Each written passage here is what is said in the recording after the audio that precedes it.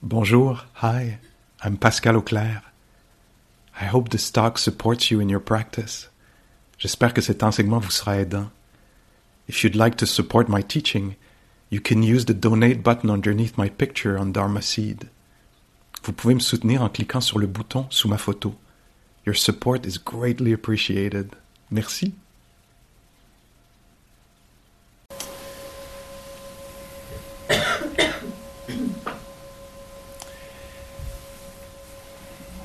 Alors, c'est ça.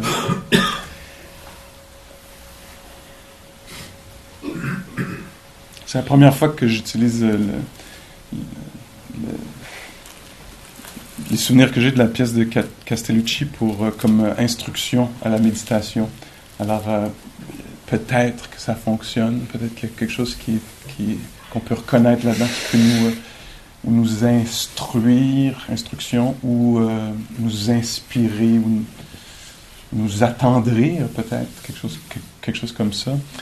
Une des limites que moi je voyais à cette image-là dans la pratique, c'est que, peut-être pas pour vous, mais pour moi l'expérience, puis parce que souvent on parle de un peu comme ça, avec un regard, c'est comme si on avait un regard sur ce qui se passait, un regard tendre et tout. Mon expérience de la méditation, c'est pas une perspective, c'est pas un recul, en fait. Pour moi, on approche, on entre au cœur des choses. Alors, que moi,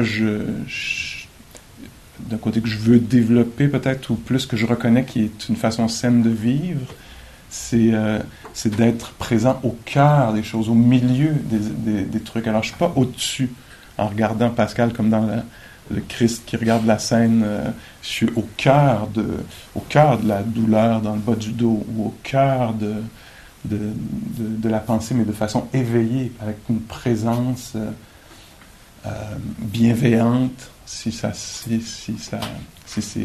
ou accessible, ou ça semble juste, compatissante, ou parfois là, c'est pas tellement la tendresse et la compassion, ce qui peut être présent en fait, c'est le contentement. C'est juste qu'il y a on n'est pas dans le c'est pas attendre, c'est pas la compassion, parce que ce qui est là est simple et pas douloureux. Alors c'est pas la tendresse, plutôt peut-être la réjouissance, être éveillé au milieu des choses. Je sais pas si ça fonctionne, parce que moi, comme j'enseigne beaucoup, c'est comme si je continue, tu sais. Alors j'espère que ce que je dis est juste, mais des fois je me dis, ok, il faudrait peut-être recommencer avec comme quelque chose de plus de base, la respiration, comme ancrage et tout, mais non, ça on l'a fait le mois dernier. On continue à avancer, mais les gens, eux, changent. Mais je pense que j'ai comme une intuition, un feeling, je vois à l'instinct que oui, on peut reconnaître ça, il peut y avoir des instructions là-dedans.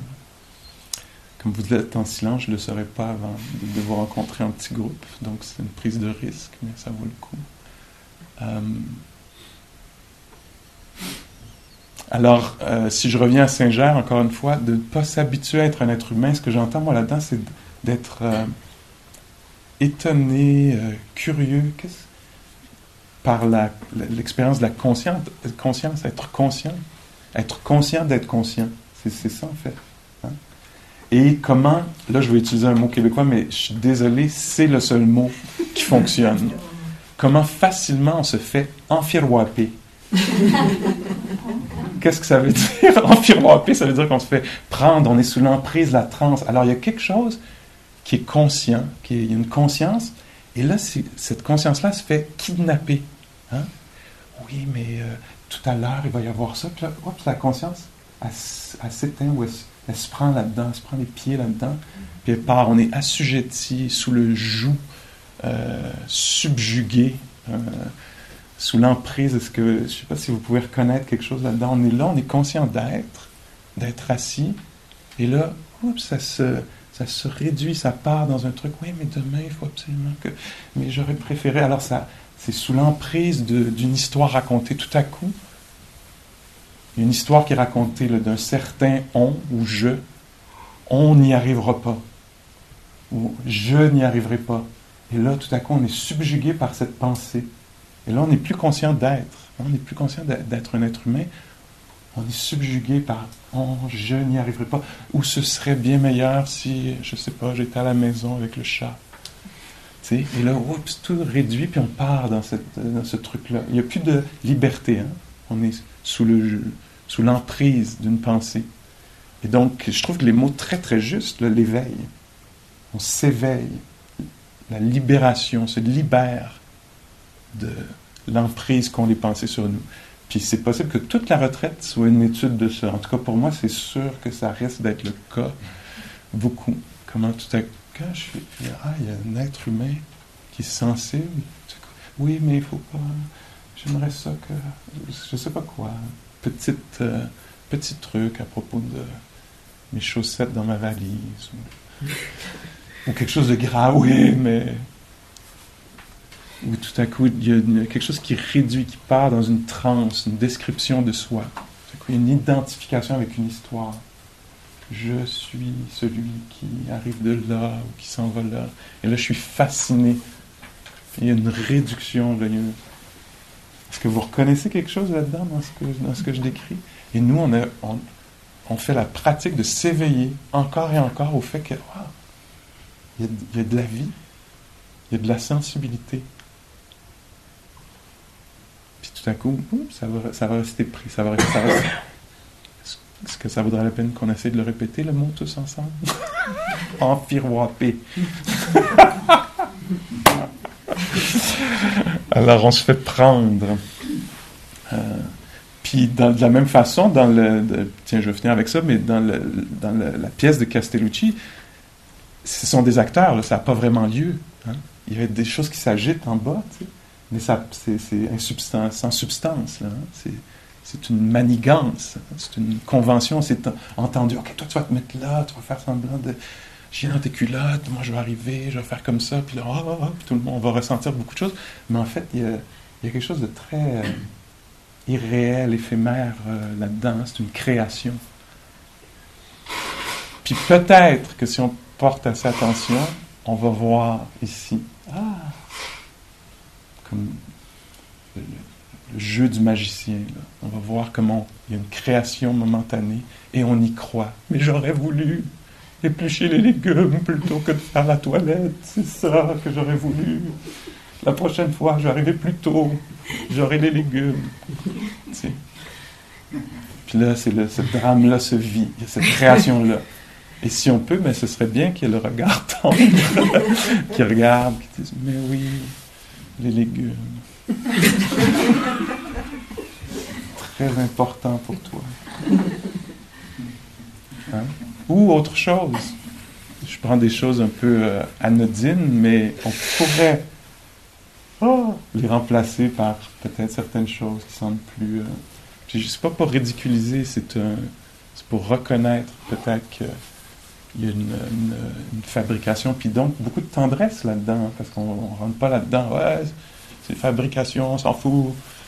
Non, c'est des fabrications et ça fait battre le cœur, et ça presse sur la poitrine, et ça tend vers, oui, mais le chat, j'aurais pas dû laisser mon chat. On y croit, on adhère, hein, ça c'est le mot là, qu'utilise beaucoup, le verbe qu'utilise beaucoup Patricia et Charles Genoux, on adhère, il y a une fusion, une identification, et donc ici on travaille à se libérer. C'est une création mentale, une croyance tout à coup. Puis là, elle est bien saisie, elle est bien solidifiée, on y adhère. Alors tout ça, ce dont je parle, c'est très progressif. Comment on dénoue les nœuds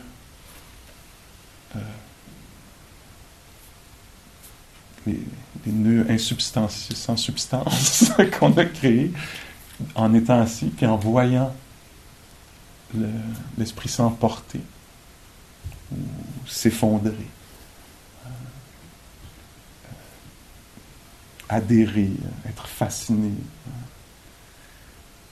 Puis on revient tendrement, on s'invite à sentir les pas dans la marche, la respiration dans l'assise peut-être, le goût.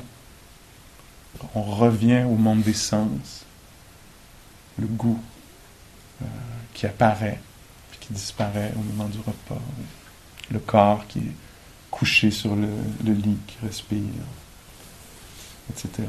Et puis là, ça prend la forme maintenant de la marche méditative. Plusieurs d'entre vous connaissez bien cette forme. Une autre forme très très simple. Et il s'agit de marcher en allant nulle part sur une plutôt courte distance d'une dizaine, quinzaine, vingtaine de pas. Et c'est une forme très très simple. Ça devient un peu comme un écran sur lequel va être révélées les tendances de l'esprit. Et donc, puis en me levant, je me rappelle de ma pratique. Alors, toutes les choses qu'on fait ici, c'est pour révéler qu'il y a de l'être vivant. Tout à l'heure, quand j'ai pris le bâton pour... j'aurais pu être dans la transe de... Je prends le bâton parce que je suis l'enseignant et je dois sonner, c'est l'heure de sonner. Oui. Regard tendre sur le truc, oui. Mais c'est aussi pour révéler qu'il y a de la sensibilité. Puis oui, il faut que je me lève pour démontrer absolument qu'est-ce que c'est la marche, mais c'est une occasion de prendre conscience qu'il y a de la vie présentement. Ça a lieu. On ne sait pas quand ça va s'arrêter, mais en ce moment, ça a lieu. Puis donc, la marche, c'est une autre forme, juste pour révéler qu'il y a de la vie. Et il y a un moment où il va y avoir un corps, peut-être à l'extérieur, peut-être à l'intérieur, qui va marcher ou qui va s'arrêter. Autant de phénomènes, d'opportunités de découvrir qu'il y a cette chose très étrange qui est la conscience. On peut le voir comme quelque chose de grandiose. Oh, la conscience, c'est présenté comme ça dans certaines traditions. On peut le voir comme quelque chose un facteur mental étonnant. Quelque chose qui... Intelligence, sensibilité, je ne sais pas quel autre mot utiliser. Il y a cette chose-là qui est au centre de notre expérience.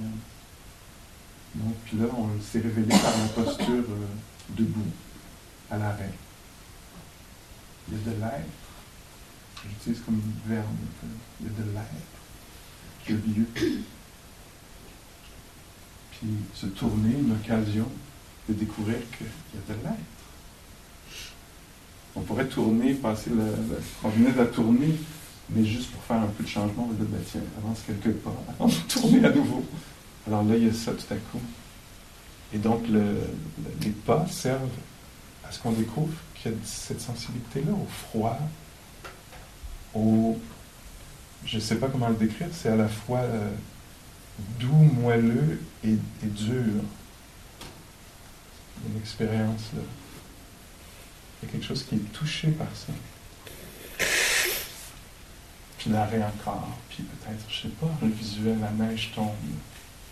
C'est incroyable, quand même, on pourrait, tu sais, qu'on soit touché par ça. Ça va loin aussi, hein, parce que c'est peut-être juste, il y a quelque chose de physique, là, quelque chose de froid qui s'est solidifié, qui tombe à cause du poids, mais il y a aussi quelque chose d'évocateur, hein, là-dedans.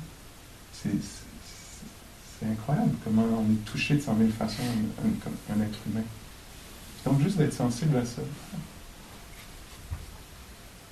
se passe plein de choses avec un contact visuel d'une demi-seconde, tout à coup. Mal-être, bien-être, gratitude, etc. Donc, on devient juste sensible à ça. On ne se perd pas dans rien, on voit juste les mouvements intérieurs, extérieurs. La réalité a disparu. L'autre, il y a eu une nouvelle. Ok, quelque chose comme ça. J'espère juste pas avoir l'air trop fou dans mon monde.